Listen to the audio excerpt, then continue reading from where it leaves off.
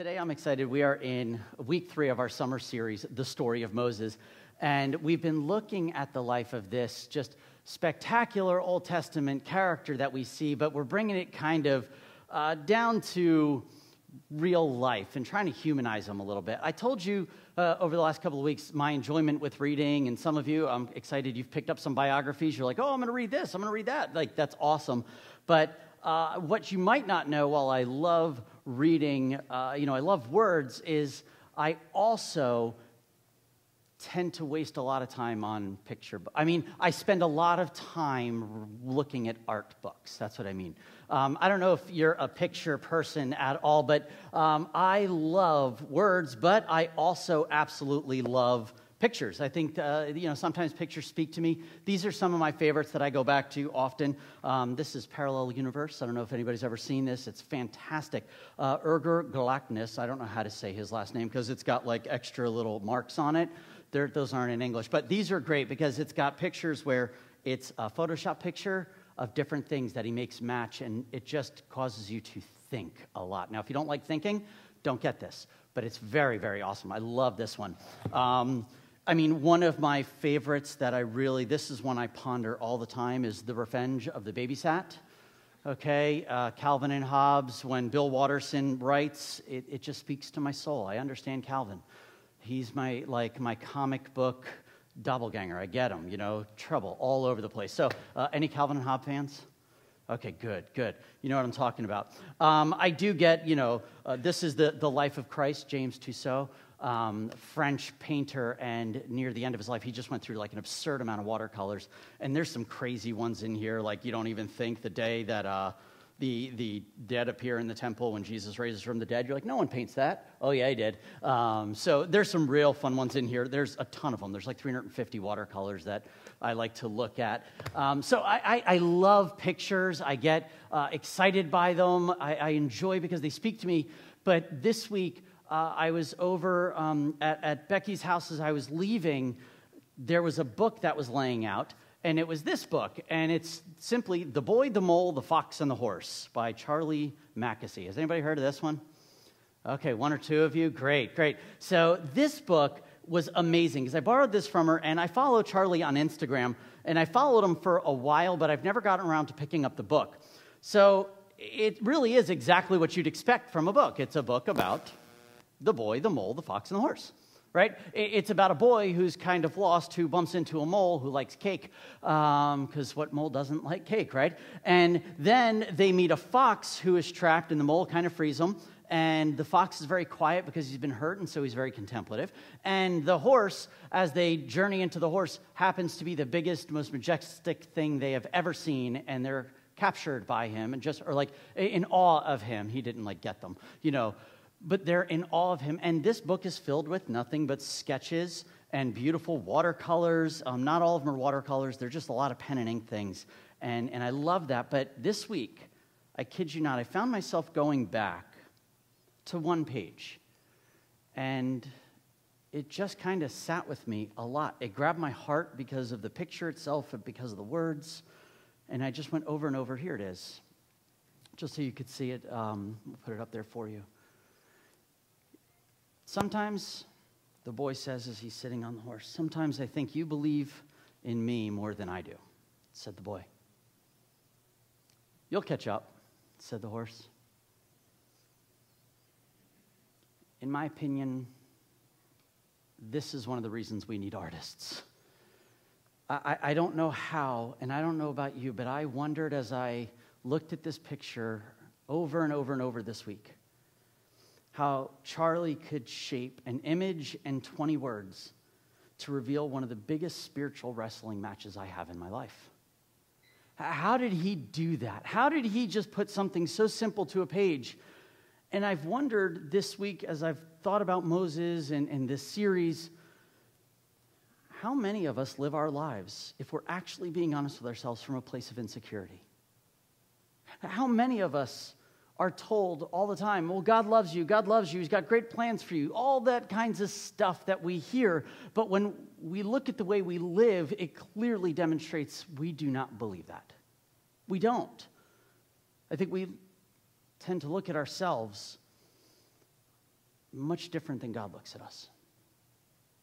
We don't see what God sees. And just like this boy, I love that he's clearly trusting this horse in this picture to carry him, to walk with him, but he still sits there questioning. Isn't that funny? The horse believes in him. Like, I love that. We know that. But they keep communicating to each other. They have to. And this is where I love art, because you could tell a story to it. You could start to unpack it yourself.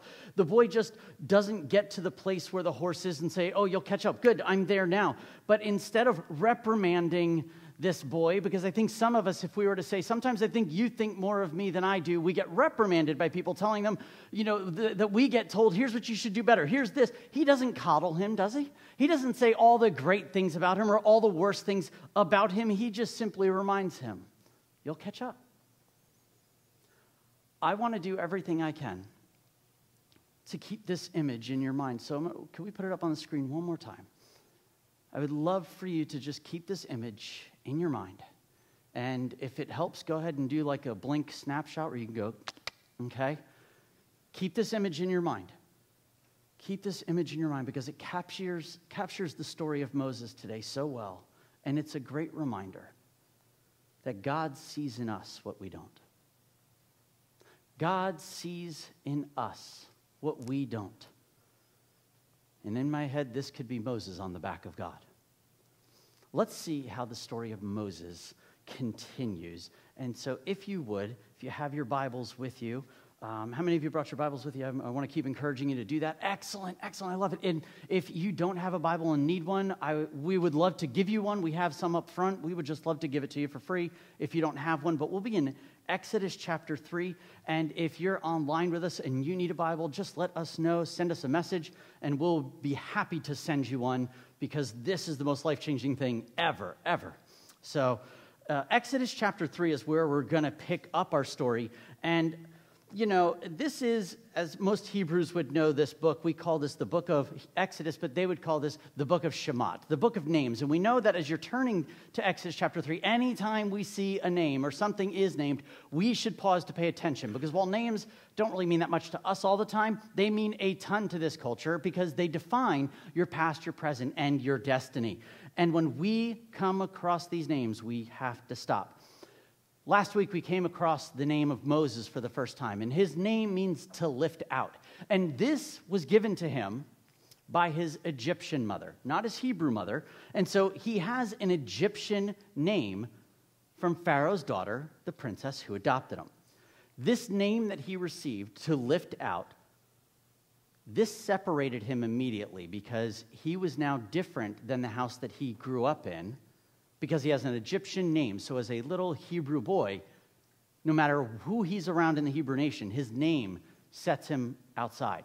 But because he's Hebrew and he knows that, when he's inside the home of the Pharaoh, he's set aside there because it's just the water boy. They lifted you out of the water. You're not even like one of us. And so Moses, not fitting in either place, when we don't feel like we have a name, we try to make a name. And so Moses does something and he kind of makes a mistake. He tries to make a name for himself by stepping in with the Hebrews, saying, these are my people. And when he sees one Egyptian beating a Hebrew, he goes ahead and takes justice into his own hands, and he kills this Egyptian. Does anybody remember what he does with this Egyptian? He buries him. He buries him, and he's like, no one will see my failure here, this thing that I did wrong. I'm going to bury him. And the next day he goes back, and he sees two Hebrews fighting, and when he's like, yo, you need to stop fighting. Like, get along with each other. And they're like, oh, please, you're not one of us. Who made you judge? Were you going to kill us like you killed that guy? And that's when he hits his moment, freaks out, and knows that his life is on the line. He's about 35 to 40 years old at this moment, and he takes off 200 miles across the desert to go to Midian, this new region, and he is completely by himself now and comes across a family to live with. And he meets this family, marries one of the daughters, starts his own family. And as we pick it up in Exodus chapter 3, verse 1, there's about 40 more years that have passed. Okay, keep this in mind. 40 more years have passed. So Moses is somewhere in the range of 70, 75, 80 years old. All right? So that's really important to keep in mind. Exodus chapter 3, verse 1 says, "One day Moses was tending the flock of his father-in-law Jethro, the priest of Midian. He led the flock far into the wilderness and came to Sinai, the mountain of God." So we're entering into this chapter, and Moses has picked up a new job. His new job is what? Shepherding. Oh, we're going to go back and forth, and I promise not to give you any, trick questions. Everything will be right there, okay? He's got a new job, and he works for his father-in-law. Everyone's like, ideal thing to do. And so he's like, fine, I'll be the shepherd. I'll tend the flocks. What's really kind of cool about this is when the Hebrews moved into Egypt the first time, about 400 years ago, they picked a spot that was great for tending sheep, for shepherding, because the Egyptians saw anyone that was a shepherd as so much less than. This was actually one of the worst jobs that you could have, and they would pass this off to the teenagers to say, like, this is your below minimum wage job that we're going to pay you under the table for, okay? Does that make sense? And so now Moses, at 80, finds himself for the last, let's just say 3 decades plus, tending sheep. He's tapping into the roots of his very people, and he's good at it. He's really good at it. And this is probably, I'm guessing, not what he thought he'd be doing at 80 when he was growing up, but here he is. This is what he's doing, and we read about him being at a place called, some of your Bibles may say Horeb, like Mount Horeb or Mount Sinai. And here's what this is important to understand, okay? We've got Moses, and he grew up where? He grew up in Egypt. We got that here. He crosses the desert 200 miles to get to Midian, and now Mount Sinai is dead center. He is halfway in between both heritages that he can claim and not know who he is, and it's right in the middle of this spot in the Sinai Peninsula that he is going to be on this mountain, and here's what goes down on the mountain. Verse 2, I love this. "There an angel of the Lord appeared to him in a blazing fire from the middle of the bush, and Moses stared in amazement. Though the bush was engulfed in flames, it didn't burn up. 'This is amazing,' Moses said to himself. 'Why isn't that bush burning up? I must go see it.'" I love this. I love this. Now, it's not the angel that's appearing in the flames that amazes Moses, is it? It's the fact that the bush is not being consumed, that it's not burning up. I am positive that Moses, in his journeys of shepherding, saw tons of bushes spontaneously combust. It's dry and it's the Middle East, right? And so there it goes. But as quickly as it catches, it's going to be dead and gone. And he's like, oh my gosh. There are 2 responses that anyone can have if you see this, right? When you see something abnormal, there's 2 responses that you have. The first one is you could admire that abnormal thing from afar and say, wow, look at that. I'm going to keep myself and my sheep over here, and we're going to begin to go back home. This outside of my comfort zone, that's pretty funky. How many of you, if you see something abnormal, this is your response, is to look from afar? Okay. Some of you are lying. I've been with you. I know that you do this. You distance yourself from me sometimes. You're like, he's too funky. And that's right. See, thank you. I love honesty. There's another response. Get closer and try to touch it. How many are there? Okay, some of you are like, I don't know. You got to figure this out. I know who I am. Back in February of 2020, before the pandemic had hit, I had the privilege of flying out to San Diego with my wife, Eileen, and I was going to do a wedding out there. So we are staying in San Diego, and there's this park called Balboa Park, and they have something I have never seen before. A cactus, park, like a garden. A giant garden of cactus.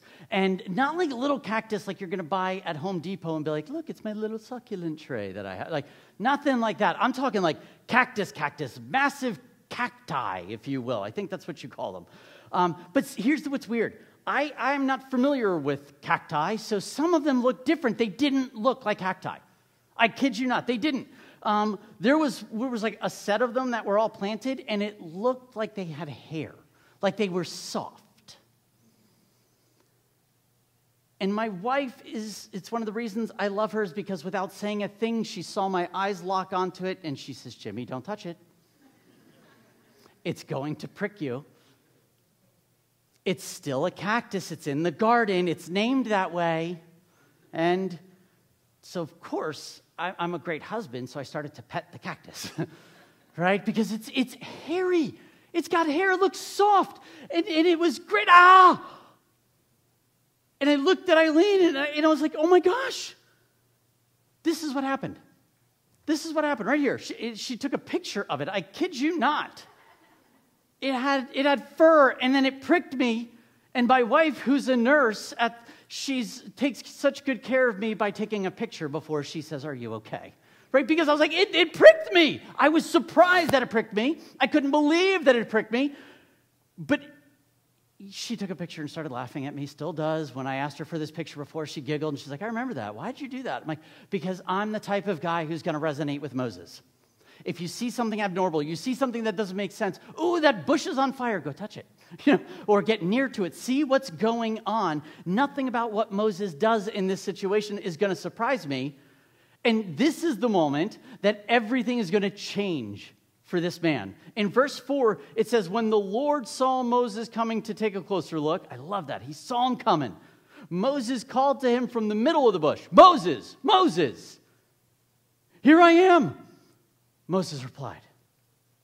From what we read in the book of Shemot, the book of names, this is the first time that God has talked to a Hebrew in almost 400 years. Don't miss the first thing that the God, the creator of all the universe, says. The first word to his Hebrew people is he uses a name. He uses the name.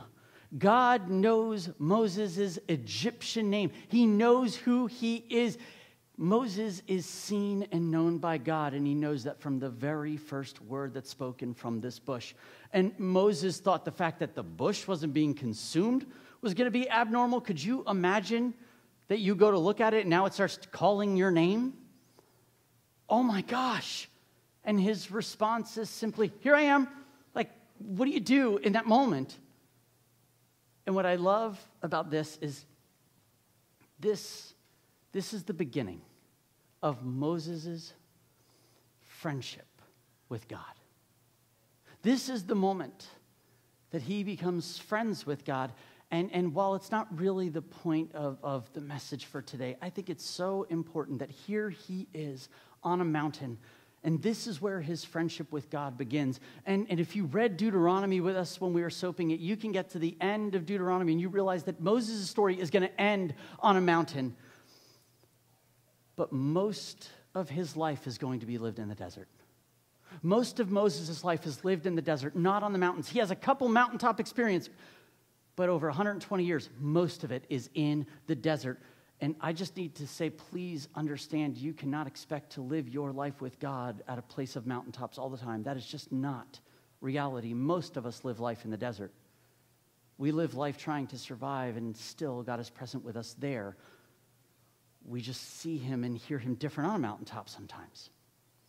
But we all come down into the desert, and God is still there. Amen? It's there that he's going to shape us into who we are. But this is Moses' first encounter with God. And before he can utter anything else outside of, "Here I am," verse 5 tells us it says this from God. He says, "Do not come any closer," the Lord warned. "Take off your sandals, for you're standing on holy ground. I'm the God of your father, the God of Abraham, the God of Isaac, the God of Jacob." And when Moses heard this, he covered his face because he was afraid to look at God. Now, if you have your Bibles with you, I would love for you, circle, highlight, whatever you do to put notes in your Bible, that word holy that's in those verses, because this is the first time that word is ever used in the Bible. This is the first time that word is used. And I would love to sit here today and do this giant deep dive on holy, what it means, but we just don't have time for that, and it's so complex. I don't even feel adequate enough to explain it well, because it's just complex and it's beautiful. But just to make sure we're on the same page, because holy really is more of a religious word, and I get that. The best way that I could describe holy, and I think a way that we might understand, has everything to do with being sacred. We kind of use that word sometimes, sacred, meaning that we elevate something quite a bit. But it also, this word holy, means to be sacred enough to be set apart, that it is different than anything that's around it. It's set apart, not that it's exclusive, but it's different because of its purity, because of what worth it is given. Does that make sense? That it is so different. And that's what we have here. It's different and it's set apart. And so what God says to Moses is, listen, the place that you're standing, this area is holy ground. So take off your shoes. This is sacred. It's set apart. The only thing that makes this spot on the mountain different from any other spot on the mountain is not that the bush is on fire. It's the fact that the presence of the Lord is there. And where the presence of the Lord is, it is a holy place. It is set apart to be different. And so Moses is being exposed to how serious God is about his presence and who he is. You take off your shoes, this is holy. You're about to step into something different right now. And Moses is getting his schooling real quick, right? This is a different God than any God that I learned about in Egypt in my adopted mom's home. And when God identifies himself, he's like, listen, let me tell you who I am. I am the God of, and he starts to list the name that his nation would have known God as. In that moment, he's no longer curious, let me go touch the cactus, the fire. Moses' response is fear. Oh, I've heard your stories. And he covers his face in fear. He grasps real quick what God means by this is holy, that he is different. Now, over the next couple of verses, God is going to tell Moses, listen, I have heard the cries of the Hebrew people in Egypt. I have heard about their slavery. I've heard them screaming, and I'm done with Egypt. Like, the time has come for this nation to start to enter into the promised land. The land that I promised, all those guys in my name, the land that was theirs, I'm going to give them. It's time. Let's do it. And I can imagine Moses at this point like, yeah, you should give them that land. That's all the way over there away from me. I got my sheep right here. And in verse 10, God lays out the bottom line for Moses. And he says, now go, for I'm sending you to Pharaoh. You must lead my people. You must lead my people Israel out of Egypt. Wait, what? Right? No, this was cool when you were saying you were holy. I can do no shoes. I could do this whole thing. I'll be in fear. And I'm glad you hear all the cries of your people. You know my name. But wait. Did God just call him back now to the exact task that he tried 40 years ago and failed? When he tried to liberate his Hebrew people from an oppressive Egyptian, slave master, how would you respond? Seriously, pause and think about this. Have you ever failed so bad at something? Could you imagine if 40 years to think about that thing? And then all of a sudden God says, I'm going to call you back to do it again. No way. There's no way, right? Would you go back? Would you try again? Well, this is what Moses says in verse 11. But Moses protested to God, who am I to appear before Pharaoh? Who am I to lead the people of Israel out of Egypt? This is the first and second time out of 5 different times over the next chapter and a half that Moses is going to say to God, I'm not your guy. And he's going to come up with excuse after excuse as to why he can't do what God's asking him to do. When I read this, I find it kind of humorous, to be honest with you. His issue wasn't with, so how would you plan on organizing, 1 million people or so in the middle of the desert, this giant nation? His issue is actually found in the first 3 words of each of the questions that he asks. He says, who am I? Who am I to appear? Who am I to lead? Moses' eyes were on himself and what he didn't bring to the table, what he didn't have. I'm not important enough to stand before Pharaoh. I am not a leader of people. I like sheep. I'm sure that in 40 years of wandering the desert with these sheep, he's thought about this way over and over when he messed up and he failed. And when he failed, it means he's a failure and he was the worst. And he's telling himself over and over. And when you replay that mistake in your head, it may have been a level 3 mistake on a level of, on a scale of 10. But when you keep replaying that story by yourself over and over, soon enough, it's a 5, it's a 6, it's a 7, isn't it? And it becomes a bigger thing. And I need to tell you that in this moment, when God tells him, you're going to lead my people, I imagine that in Moses' mind, he has already disqualified himself from anything that has to do with people. Who am I? I can't do that. I've already failed in front of, in that Pharaoh's home and in with these people. And these questions that he's asking, who am I to do this? Who am I to do that? These are not rooted in humility. Right? They could be rooted in humility, like, oh, Lord, would you help me do these things? Like, I don't feel adequate to do this. I don't think these questions are rooted in humility. I think these questions that he's asking are rooted in shame.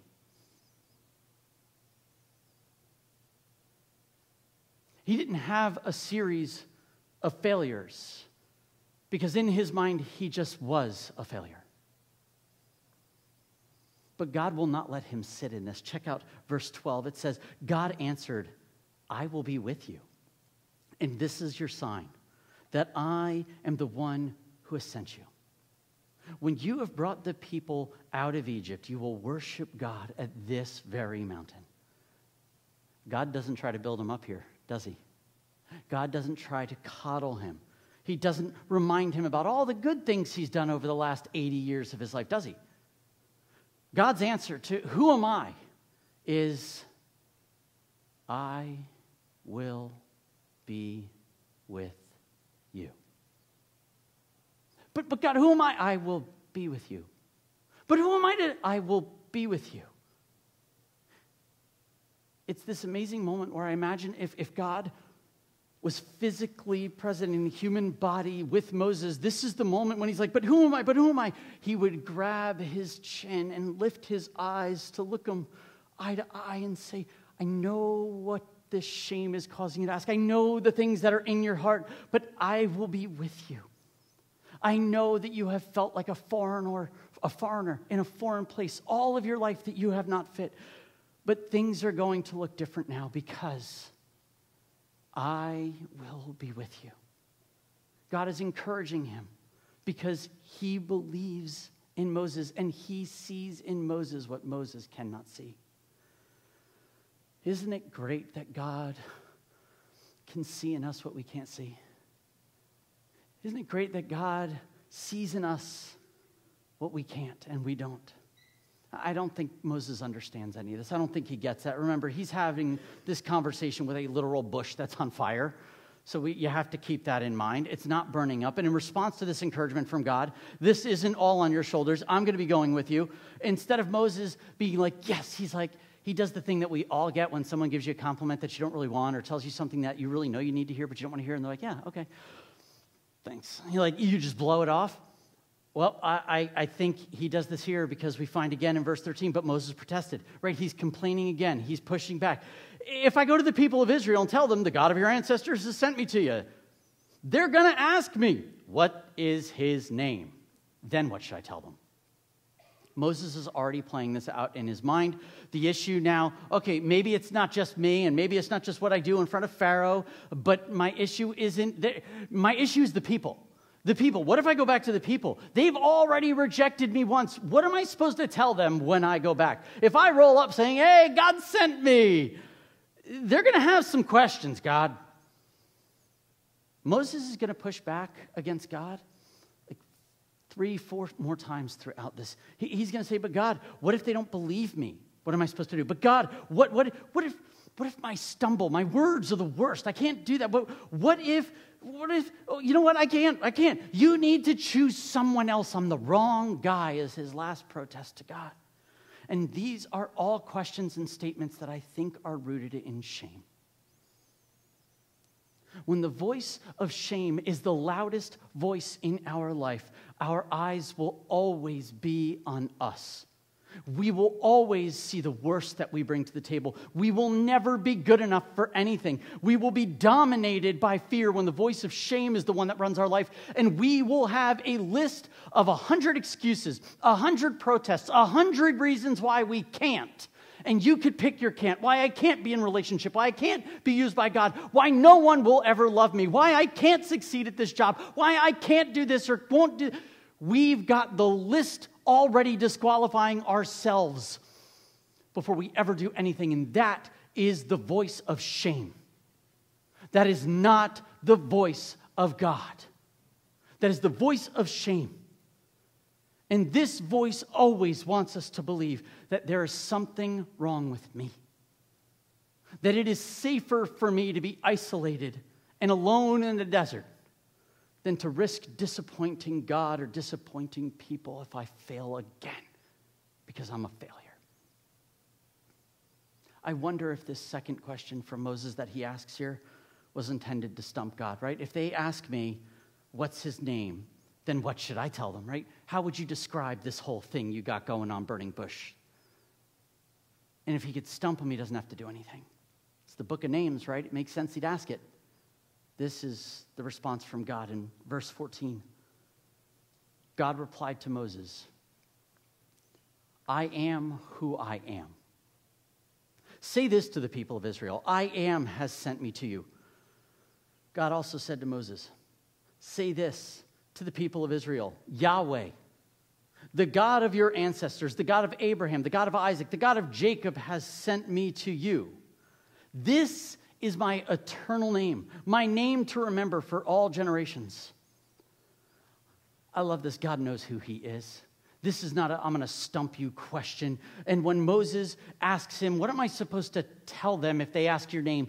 God has a definitive answer followed by a command on how to tell these people. This is his name. His name is I am who I am.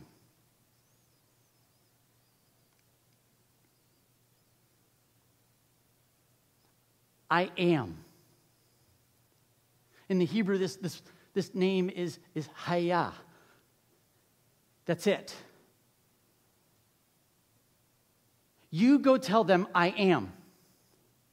I wish that I could unpack this, but I can't. I don't know how to describe a name that states you are. You've always been. You'll always be. I don't know what to do to explain this in any adequate way to help us as a group understand the bigness of a name that's like, I am. You could even translate it, I be, which sounds really awesome in 21st century. Like, what's your name? I be. What? Like, be what? That's right. This is who he is. He's the I am, the great I am. And Moses, it can't come up with any excuses, can you, at that point? Yeah, but God, what about, no, I am. What am I supposed to tell them? Tell them I am. And if they need a descriptor, I'm going to tell them the same thing I told you to help you understand that brought you to a place of fear and you understood. I am who I am. I am who I am. And we need to pay attention deeply to verse 15 where it says, this is my eternal name, my name to remember for all generations. Please hear me. Oh, please hear me. Let me see your eyes. God hasn't changed. We just sang that. We just sang that together. That the God of Moses, the God of Jacob, the God of Mary, the God of David, you're still the same God. And we need you as much now as they needed you then. You could do the same things now that you did then. He's the same God. He has not changed. His name is not, I will eventually. It is, I am. His name is not, well, I might be. No, it's I am. It's not I was. It's I am. It's not I could be. What is it? No, what's his name? I am.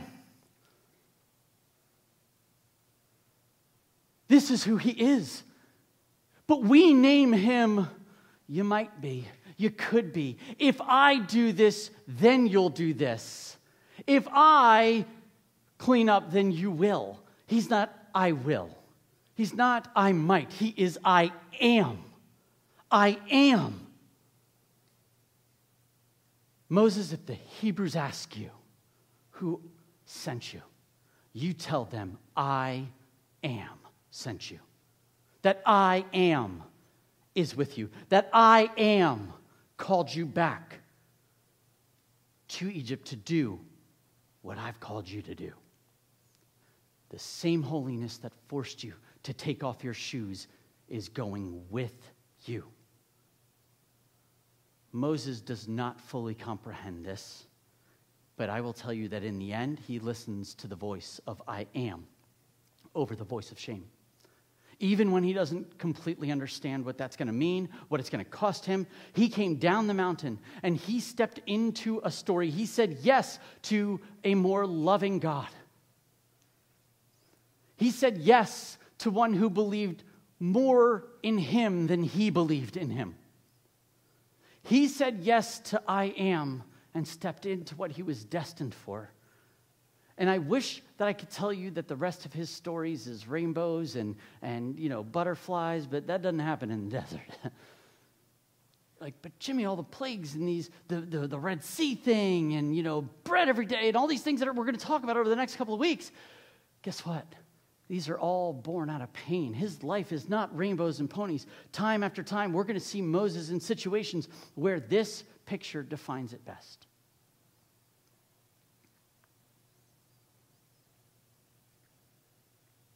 Moses sitting on the back of God.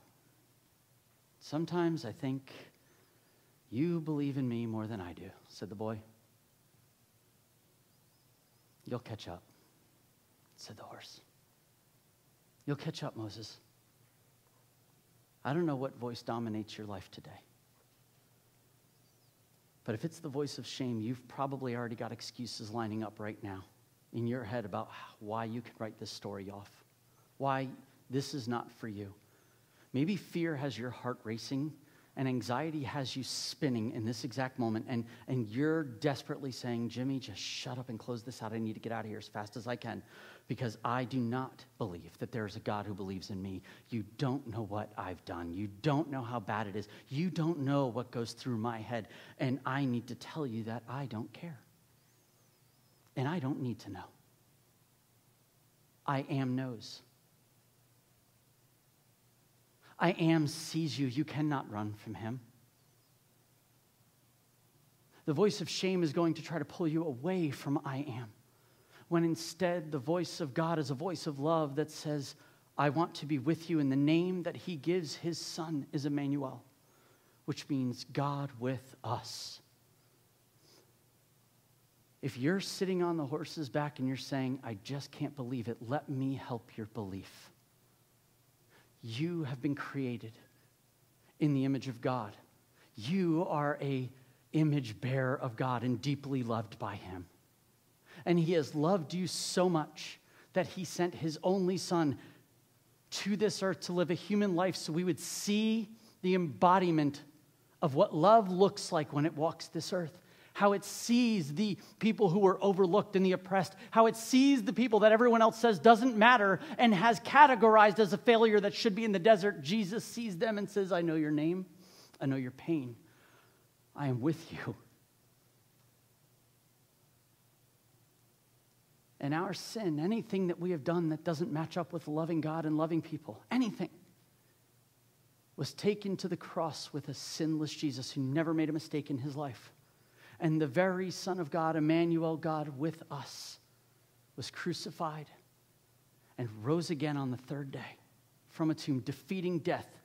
The voice of shame that says you should be alone. We're no longer alone. Because when Jesus ascended and sat at the right hand of God, he told his disciples, and he tells us, I'm going so that I can send you a gift, and that gift is the Holy Spirit who lives in you. And if holiness means that where God's presence is, it's set apart, then if you have dedicated your life to following the teachings of Jesus, if you have proclaimed with your mouth Jesus is Lord and believed in your heart that God has raised him from the dead, you have been rescued, you have been saved, you follow Jesus, you are filled with the Holy Spirit, you are holy, and holy goes with you. I know some of you are so grated right now going, no, you don't know what sin's in my life. And Jesus says, I've covered that at the cross. Lay it down. You don't have to carry it anymore. How many times will he remind Moses, it's done? How many times does God have to tell you, it's covered, it's done, I believe in you? He's ready to tell you one more time. And when you don't believe it, he'll tell you one more time. And one more time until eventually you catch up. And you believe what he sees is that you are my child that I love, in whom I'm well pleased. Go love well. What voice are you listening to today? Because of Jesus, let me just tell you, our failures don't make us failures. They remind us that we're his. They remind us of Jesus. And we can stop today and say thank you, because God sees in us what we don't. What will you believe?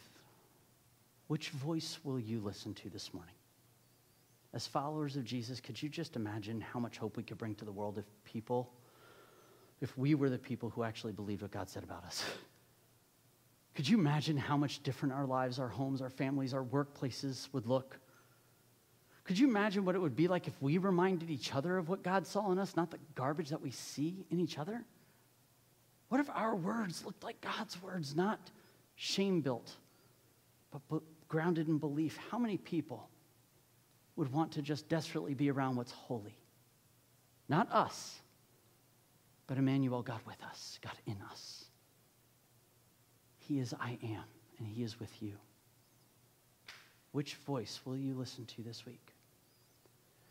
As Jeremy comes to lead us in communion this morning, I just simply want to say, if you're in a place where you're thinking, this voice, all I hear is all the things wrong with me, and all I have is the excuses, and I can't stop that, I don't know what to do with it, we would love to pray for you. And right over here on the side where that prayer area sign is, right after service, you just come right there. We would love to just pray over you, pray with you, because we believe that God does miracles to deliver us from the voice of shame so that we can hear the voice of love.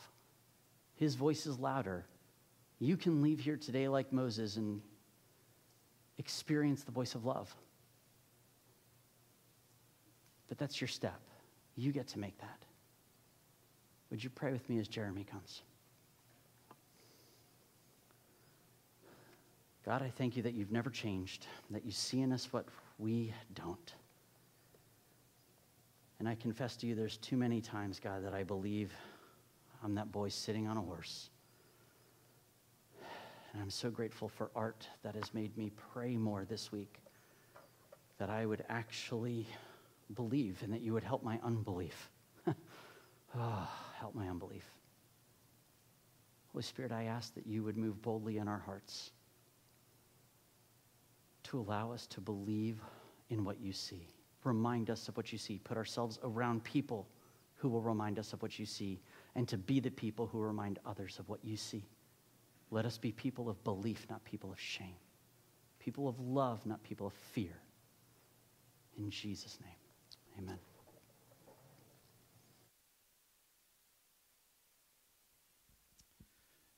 If you're a follower of Jesus, we're going to take communion together this morning. If you did not get your little package as you came in, go ahead and stick your hand up. We'll have someone come and run one over to you. We will have somebody. Well, yeah, Andy, thank you. So Andy will be around with that. If you are a follower of Jesus, or if you've been with us and we've taken communion, every week, you've probably heard the words of Jesus at the Last Supper a number of times. And I know I've read them and I've heard them very often. But this morning, it just really, really struck me that I am is embedded in this. So real quick, I'm going to read in Luke 22. It says, "And when he had taken some bread and given thanks, he broke it and gave it to them, saying, 'This is my body, which is being given to you. Do this in remembrance of me.'" Jesus is saying, this is my body broken for you, being broken for you. The present is there. I am is there. It hasn't happened yet, but he's saying this is happening. This is right now. And then he says, do this in remembrance of me. It's a reminder that he is present. He is that not only the I am of the present, but the past and the future as well. And he says in the same way, he took the cup after they'd eaten, saying, "This cup which is poured out for you is the new covenant in my blood." Jesus is telling them he is I am. His sacrifice hadn't been made yet, but it was, because he knew it was coming. He was the God of the present, but he's the God of the future. He's the God of the past. He is the same God. So this morning, as we take communion together, let's just remember Jesus' words. It is given to us. It's being given to us. His body is broken for us today, not just 2,000 years ago. It's broken for us and given to us every day, every moment. His sacrifice is an eternal sacrifice. It's always there and present for us. His grace is always there for us.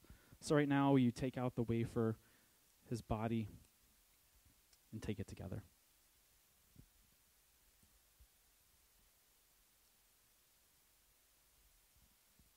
And drink the cup together.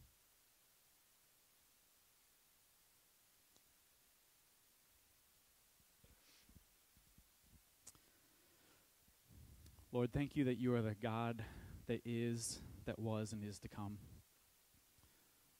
That, Lord, when we don't measure up, when we don't know who we are, you know who we are, Lord. And that your grace is sufficient for yesterday, today, and forever for us, Lord. Thank you for being the I am that we can lean on and rest in. In your heavenly name.